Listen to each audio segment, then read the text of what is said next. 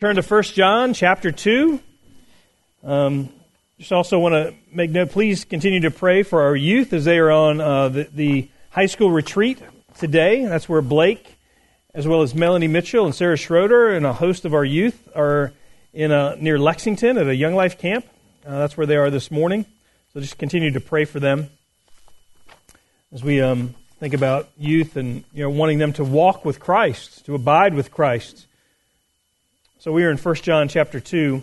We might make it to verse 3 today, or we might not. So if you are able, would you please stand for the reading of God's Word, 1 John chapter 2. We're going to read all 6 verses, but I don't even think that we'll get there. My little children, I am writing these things to you so that you may not sin. But if anyone does sin, we have an advocate with the Father, Jesus Christ the righteous. He is the propitiation for our sins, and not for ours only, but also for the sins of the whole world. And by this we know that we have come to know Him if we keep His commandments. Whoever says, I know Him, but does not keep His commandments is a liar, and the truth is not in him. But whoever keeps His word, in him truly the love of God is perfected. By this we may know that we are in Him. Whoever says he abides in Him, whoever says he abides in Him ought to walk in the same way in which He walked. May God, in His blessing of the reading of His Word, you may be seated. So, 1 John chapter 2, verse 1. All right, let's talk a little bit today about a topic that we oftentimes don't really hear a whole lot about in the midst of the church today.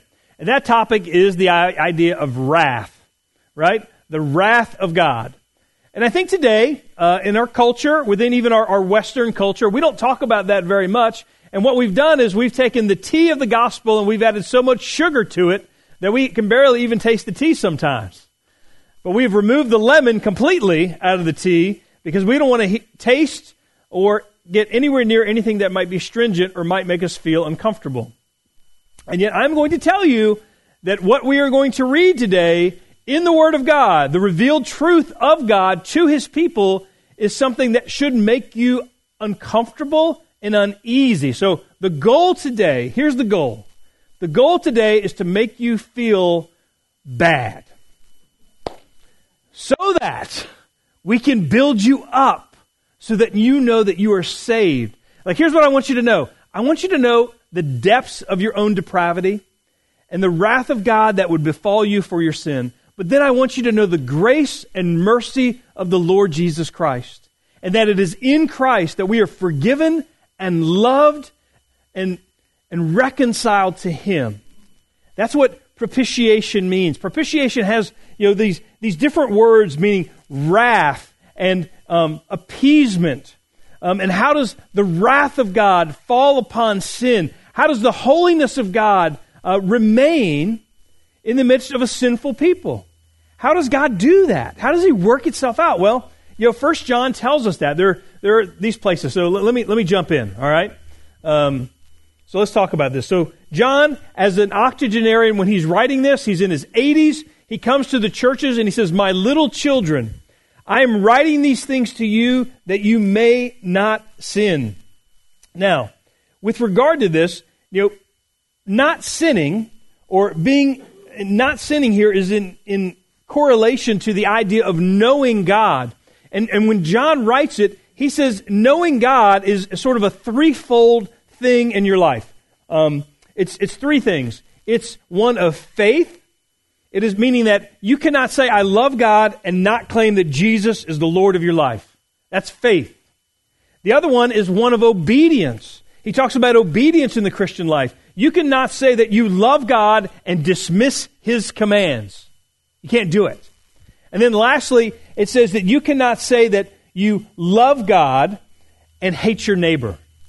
There are these ideas of faith in Jesus, obedience to commands, and loving others around me. And really, that's the totality of what 1 John is trying to get to. The Apostle John, at the end of his life, is saying, these are the things. Now, he's writing these things because there are false teachers, the Gnostics, and we talked about that a couple weeks ago at the introduction. These Gnostics have come in and they say, it doesn't matter how you live. You can live your life in such a way because the body is evil and the spirit is good. So whatever you do in the body, it doesn't matter. And what John says is, you know what? that smells like smoke and is from the pit of hell. We don't want any part of that within our Christianity. He also says that people are no longer loving one another, but rather they're in conflict with one another. And he says that has no place within the family of God. That has no place in the church. Yes, there will be conflict because we're sinners, and yet we are meant to work through these things in love as we advance the message of Christ, as we advance the kingdom of God.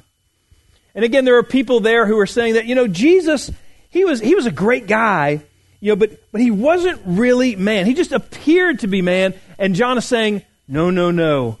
You need to have faith and trust that Jesus was fully God and fully man, and that he died for you on the cross. And that is the essence of the gospel message. And we need to embrace it, but not just embrace it. We need to love it, and we need to love it and know that we are saved in it in such a way that then it literally emanates out from us. That the words of our mouth, the actions that we take, are actually expressing our love and faith and obedience to Jesus in all areas.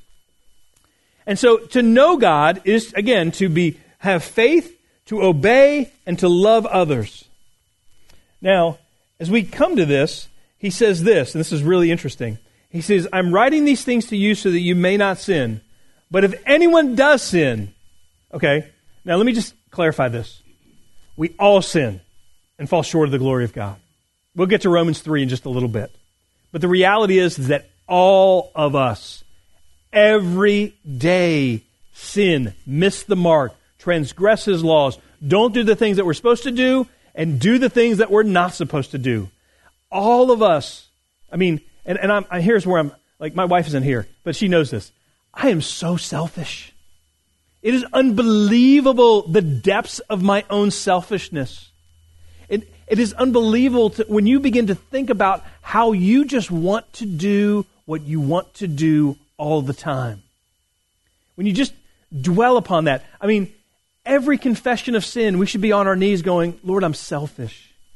I'm selfish. Please help me. At least for me anyway. And I think my wife even might be praying, Lord, he's selfish. He's selfish. Please help him. But if anyone does sin, we have an advocate with the Father, Jesus Christ, the righteous one. Now, this idea of an advocate is this idea that Jesus, and he's speaking of Jesus here, Jesus Christ, the righteous one. And really what we have in front of us is the idea of a law court. And here's where it is. We're the defendant in the law court of God, and God is the judge. God is the judge, and we are the defendant. And we're sinners. We've transgressed his law. We've broken his rules. We were doing 150 miles an hour in a school zone, okay? We are bad people. And the defense, and there's a prosecutor, and that prosecutor is one who is named Satan. And Satan comes and he brings his accusations as the prosecuting attorney. We read about this in Revelation chapter 12. Again, we're in the throne room of God. We're in the judicial courts of heaven. And in Revelation chapter 12, verse 10, here's what it says about Satan and what he does. And I heard a loud voice in heaven saying, now the salvation and the power and the kingdom of God and the authority of his Christ have come. For the accuser of our brothers has been thrown down, who accuses them day and night before our God. Now, I don't understand how Satan accuses us before God, but I know that he plays this role of a prosecutor. And he says, you can't trust this man because he will let you down. He was doing 150 in a school zone, and he needs to be punished. That's what it comes down to in this court, right? I'm just using that as an example. I've never done that, okay? Just so you know. But here's what happens. We also have a defense attorney on our part, and that defense attorney is known as Jesus. And as the advocate, he comes and he says, what he has done, I have paid for. I have paid the ticket. I have paid all of the expenses for what has happened. And the blood of Christ washes over us. It covers us. And we are clean and righteous in Christ. So Satan accuses, Jesus defends, and God brings a verdict. And his verdict is this. His verdict is this, is that sins must be punished. But they are punished for every believer upon Jesus, our advocate. That's the good news. That's the good news of the gospel, is that every sin that you've ever committed, past, present, and future, will be punished. It has to be punished, or God is not a holy God. He is not a righteous God. He is not a just God. But because He's a just God and it must be punished, Jesus, because God loves us, took our place upon the cross. And this is the good news that we have. I mean, Jesus is better. I mean, I don't know if you know this or not, but it seems like when you watch a law show like Perry Mason. I mean, some of you guys, I've never watched Perry Mason, but I'm dating, like Perry Mason, like he didn't lose a lot of cases, right? He lost 3 cases ever, and they were kind of like, because they wanted to paint him in a good light. You know how many cases Jesus loses to His Father, the judge, when Satan brings an accusation? 0. He never loses a case. When the prosecution comes, the defense is always better. And it's always better to have Jesus on your side. Okay? Now, why is this so important? This is so important because in the midst of this condemnation, we think about this. In Romans 8, verse 34, I read this today. Who is to condemn us? Who is to condemn us? Now, Satan comes and condemns us, but I think that we even condemn ourselves at times. Like, how can we forgive ourselves? How can we forgive others? There's all this sin, and people will come, and it says Christ Jesus is the one who died. More than that, who was raised, who is at the right hand of God, who indeed is interceding for us. So think about this, that every day that you sin, that Jesus is interceding on your behalf as your advocate. Every day, He takes your case to the Father and He says, you are acquitted. You are pardoned. You are declared righteous because of your faith and trust in Jesus. That's good news. That's superb news. Now, what can separate us from the love of God? Nothing. Nothing. Nor death, nor life, nor angels, nor rulers, nor things present, nor things to come, nor powers, nor height, nor depth, nor anything else in all creation will be able to separate us from the love of God in Christ Jesus our Lord. At this point, I was told that somebody would ring a bell when there's a good truth. Thank you. Thank you, Melissa. Melissa has a little bell on her scooter, and she said, if I hear something that's really good, I'm going to ring the bell. And I'm like, come on, Melissa. Wake up a little bit. So anyway, this is the good news, right? Like, this is the good news about being declared righteous, that we have an advocate with the Father. And this is a theologically rich piece of Scripture. But notice what it says as we move on. Jesus Christ the righteous. Look at verse 2. He, meaning Jesus, is the propitiation for our sins, and not only for ours only, but also for the sins of the whole world. Now, let me describe what that means, the whole world. We know that all throughout the world, they will actually be saved, and their sins will be forgiven, and the wrath of God will be placated and appeased because of what Jesus has done. It's not a one for one, it's a one for all, for the whole world. So all the saints, and think about this, all the saints that came before Him who trusted in the Messiah, all the saints that came after Him who have trusted in the Messiah, so there's this eternality to His propitiation, His sacrifice. So the NIV calls it an atoning sacrifice for the whole world, for all who would believe in Him, past, present, and future in terms of time. But let's talk about this idea of propitiation. Because this idea of propitiation has the following connotations. It means that God will pour out His punishment, His wrath upon the ungodly. And we need to understand it in this way, that we have a need for propitiation. Propitiation is the wrath, satisfaction, the appeasement of God, and that He is satisfied with the death of Christ for our sins. That's what it means, propitiation. It happens 4 times in Scripture. Twice in 1 John, once in Romans 3, and also in Hebrews chapter 2. It happens 4 times, that particular word. But let's talk about that, because I think that we have this misnomer that today that God is not angry with sinners. I mean, sometimes we even say this, God hates the sin, but loves the sinners, right? Have you heard that? Well, I think that there is great truth in part of that, in that God allows us, through His providence and through His love, to remain here.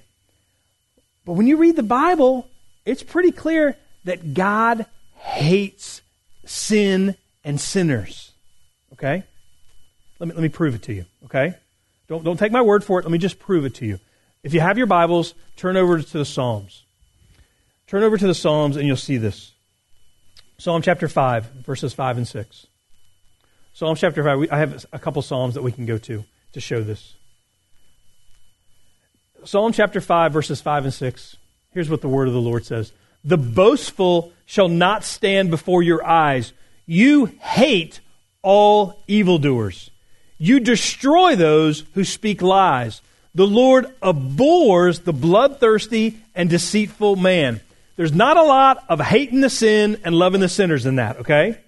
It's pretty much saying, because of the wickedness of man, he abhors these people. He hates them. All right? That's not the only place that we can go to. Go to Psalm chapter 7. Psalm chapter 7, verse 12 and 13. Notice what it says. If a man does not repent, God will whet his sword. He has bent and readied his bow. He has prepared for him his deadly weapons, making his arrows fiery shafts. God does both love and abhor the sinner who is outside of Christ. And I want you to know that there is never a time in the history of man when God bends his bow and shoots an arrow that he ever misses.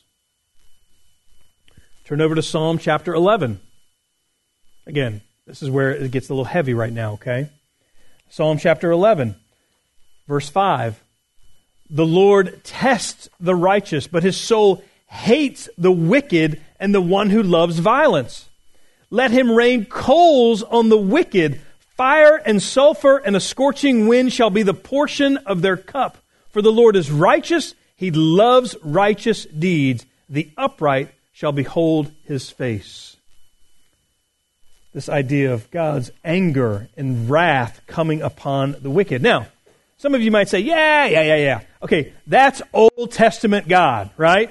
That's the Old Testament God. Certainly today, we have a happier, more lovely God. Turn with me to the most, spoken of chapter in all the Scriptures. Go to John chapter 3, okay? Go to John chapter 3. Let me show you this. And we know this verse, right? John chapter 3, verse 16. It's on posters at Super Bowls and basketball games. And it says this, For God so loved the world that he gave his only Son, that whoever believes in him should not perish, but have eternal life. For God did not send his Son into the world to condemn the world, but in order that the world might be saved through him. Whoever believes in him is not condemned, but whoever does not believe is condemned already, because he has not believed in the name of the only Son of God. Now, there's the idea of condemnation in that verse. Go down to chapter 3, verse 36. Whoever believes in the Son has eternal life, and whoever does not obey the Son shall not see life, but the wrath of God remains on him. There's this idea that the wrath of God abides on that sinner. And what pushes the wrath of God upon that sinner? It is the holiness of God. It is the righteousness of God. It is the justice of God. Even Romans chapter 1, verse 18 says this, For the wrath of God is revealed from heaven against all ungodliness and unrighteousness of men who by their unrighteousness suppress the truth. I mean, how do we deal with that? Or how about one more? I'll just give you one more. Ephesians chapter 5, beginning in verse 6. Let no one deceive you with empty words, for because of these things the wrath of God comes upon the sons of disobedience. Therefore do not become partners with them, For at one time you were darkness, but now you are light in the Lord. Walk as children of the light. For the fruit of light is found in all that is good and right and true, and try to discern what is pleasing to the Lord. There's this idea of love for God and obedience to God and His commandments. And again, the sons of disobedience, the wrath of God comes upon them. Again, the need for propitiation. Let me. There's the most famous sermon in all of America is a sermon given by Jonathan Edwards, and many of you have to read it. I had to read it in English class. It's called "Sinners in the Hands of an Angry God." Right? Jonathan Edwards. Let me just read an excerpt from that. I don't know if you've ever read this, but let me read it. This is what probably sparked the Great Awakening. Jonathan Edwards, an amazing preacher, probably the greatest theologian that we have in the English world. Here's what he says about the wrath of God. You get a lot of wrath today, but okay. Be encouraged, brothers. All right, and sisters. Here's what Jonathan Edwards says. The wrath of God is like great waters that are dammed for the present. They increase more and more, rise higher and higher till an outlet is given. And the longer the stream is stopped, the more rapid and mighty is its course when once it is let loose. It is true that judgment against your evil works has not been executed hitherto. The floods of God's vengeance have been withheld, but your guilt in the meantime is constantly increasing, and you are every day treasuring up more wrath. The waters are constantly rising and waxing more and more mighty. There's nothing but the mere pleasure of God that holds the waters back, that are unwilling to be stopped and press hard to go forward. If God should only withdraw His hand from the floodgate, it would immediately fly open, and the fiery floods of the fierceness and wrath of God would rush forth with inconceivable fury, and would come upon you with omnipotent power. And if your strength were 10,000 times greater than it is, yea, 10,000 times greater than the strength of the stoutest, sturdiest devil in hell, it would be nothing to withstand or endure it. The bow of God's wrath is bent, and the arrow made ready on the string, and justice bends the arrow at your heart and strains the bow. And it is nothing but the mere pleasure of God, and that of an angry God, without any promise or obligation at all, that keeps the arrow one moment from being made drunk with your blood. Thus all you that never passed under a great change of heart, by the mighty power of the Spirit of God upon your souls, all you that were never born again and made new creatures, and raised from being dead in sin to a state of new, and before altogether unexperienced light and life, are in the hands of an angry God.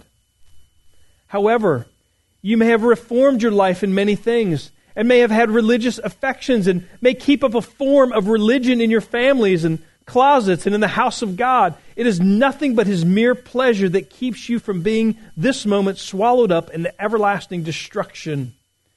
However unconvinced you may be now of the truth of what you hear, by and by you will be fully convinced of it. Those that are gone from being in the like circumstances with you, see that it was so with them. For destruction came suddenly upon most of them when they were expected nothing of it, and while they were saying peace and safety. Now they see that those things on which they depended for peace and safety were nothing but thin air and empty shadows. Brothers and sisters, are we relying upon thin air and empty shadows? Let me just read one more paragraph, because this one, the God, and this makes me shiver. The God that holds you over the pit of hell, much as one holds a spider or some loathsome insect over the fire, abhors you and is dreadfully provoked. His wrath towards you burns like fire. He looks upon you as worthy of nothing else but to be cast into the fire. He is of purer eyes than to bear to have you in His sight. You are 10,000 times more abominable in His eyes than the most hateful, venomous serpent is in yours.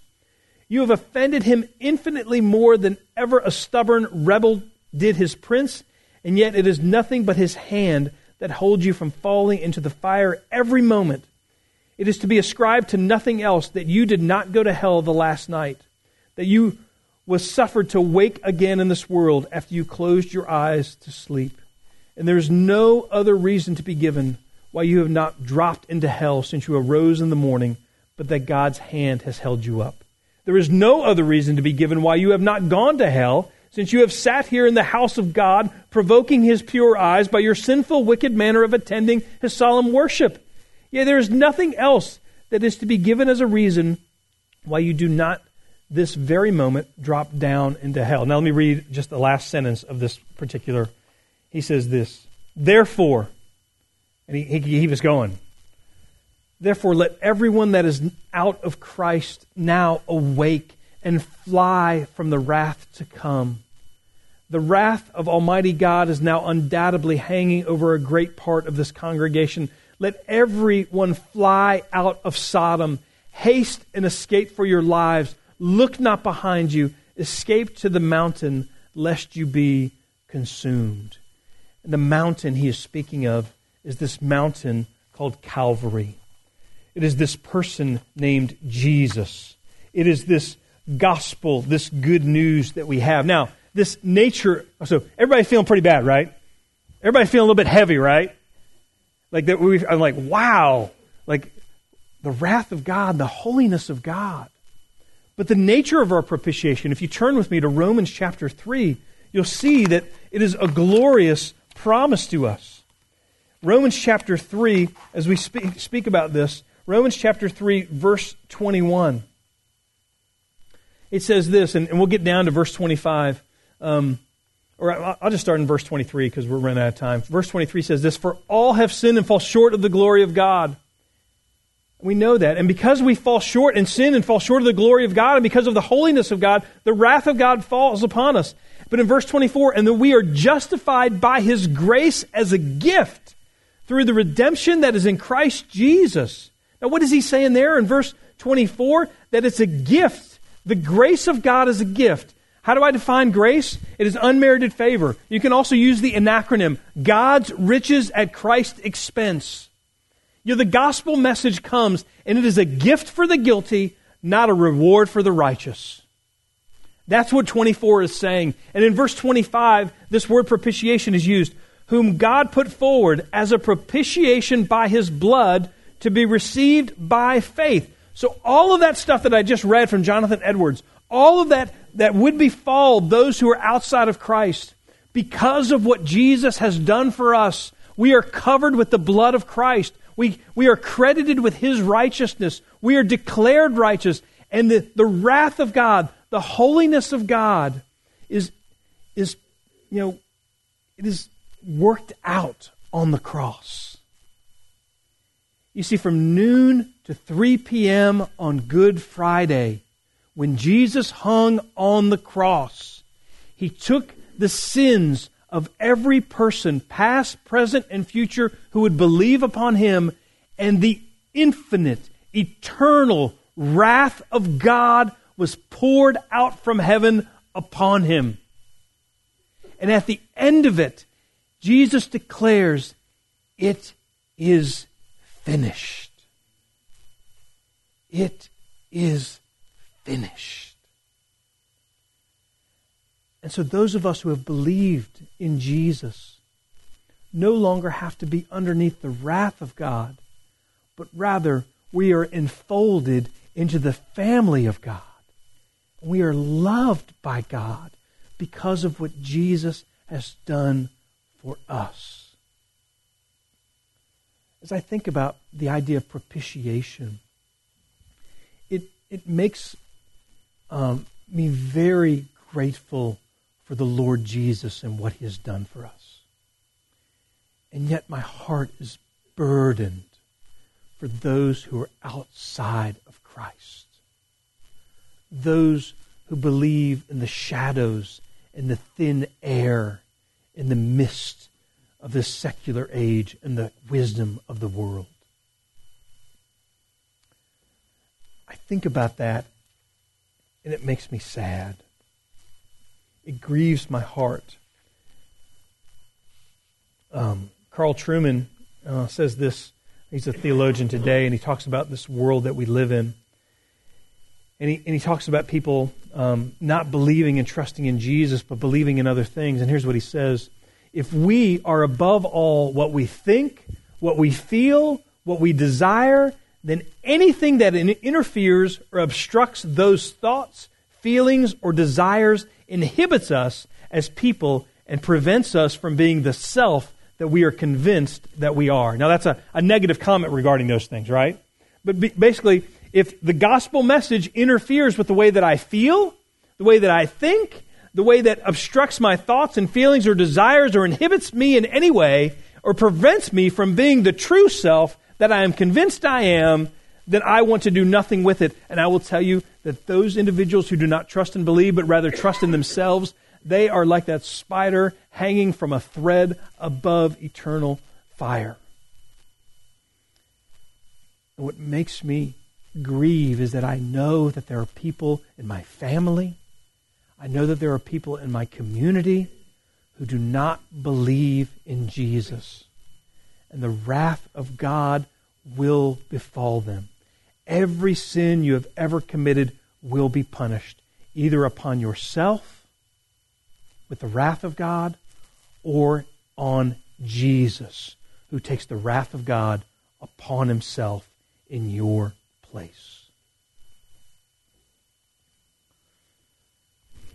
My little children, I am writing these things to you that you may not sin. But if anyone does sin, we have an advocate with the Father, Jesus Christ the righteous. He is the propitiation for our sins, and not only for ours, but also for the sins of the whole world. May we trust and believe and know that we are forgiven and loved and adopted into the family of God only through Jesus. Would you pray with me? Father, I pray that the words of Romans 5 would ring true in our hearts and minds, that we have been justified by faith and that we have peace with God through our Lord Jesus Christ. Father, you love us in Christ. You equip us in Christ. And Father, I pray, Lord, that with all of our heart, soul, mind, and strength, that we would walk with you. Father, there will be times in our life where we are tempted to leave you and to pursue other philosophies of the world. And Father, I pray that we would not do that, but that we would trust and believe, and that we would know that your word is true. Father, at one time you called all of us your enemies because of our sin. But Father, in Christ, we are now called sons and daughters of the Most High King. May we live in the midst of that promise. And Father, I pray, Lord, that we would pray for and bring the gospel to bear to those whose wrath hangs over their heads. Lord, help us. Lord, save them and us. We pray all these things in Jesus' name. Amen.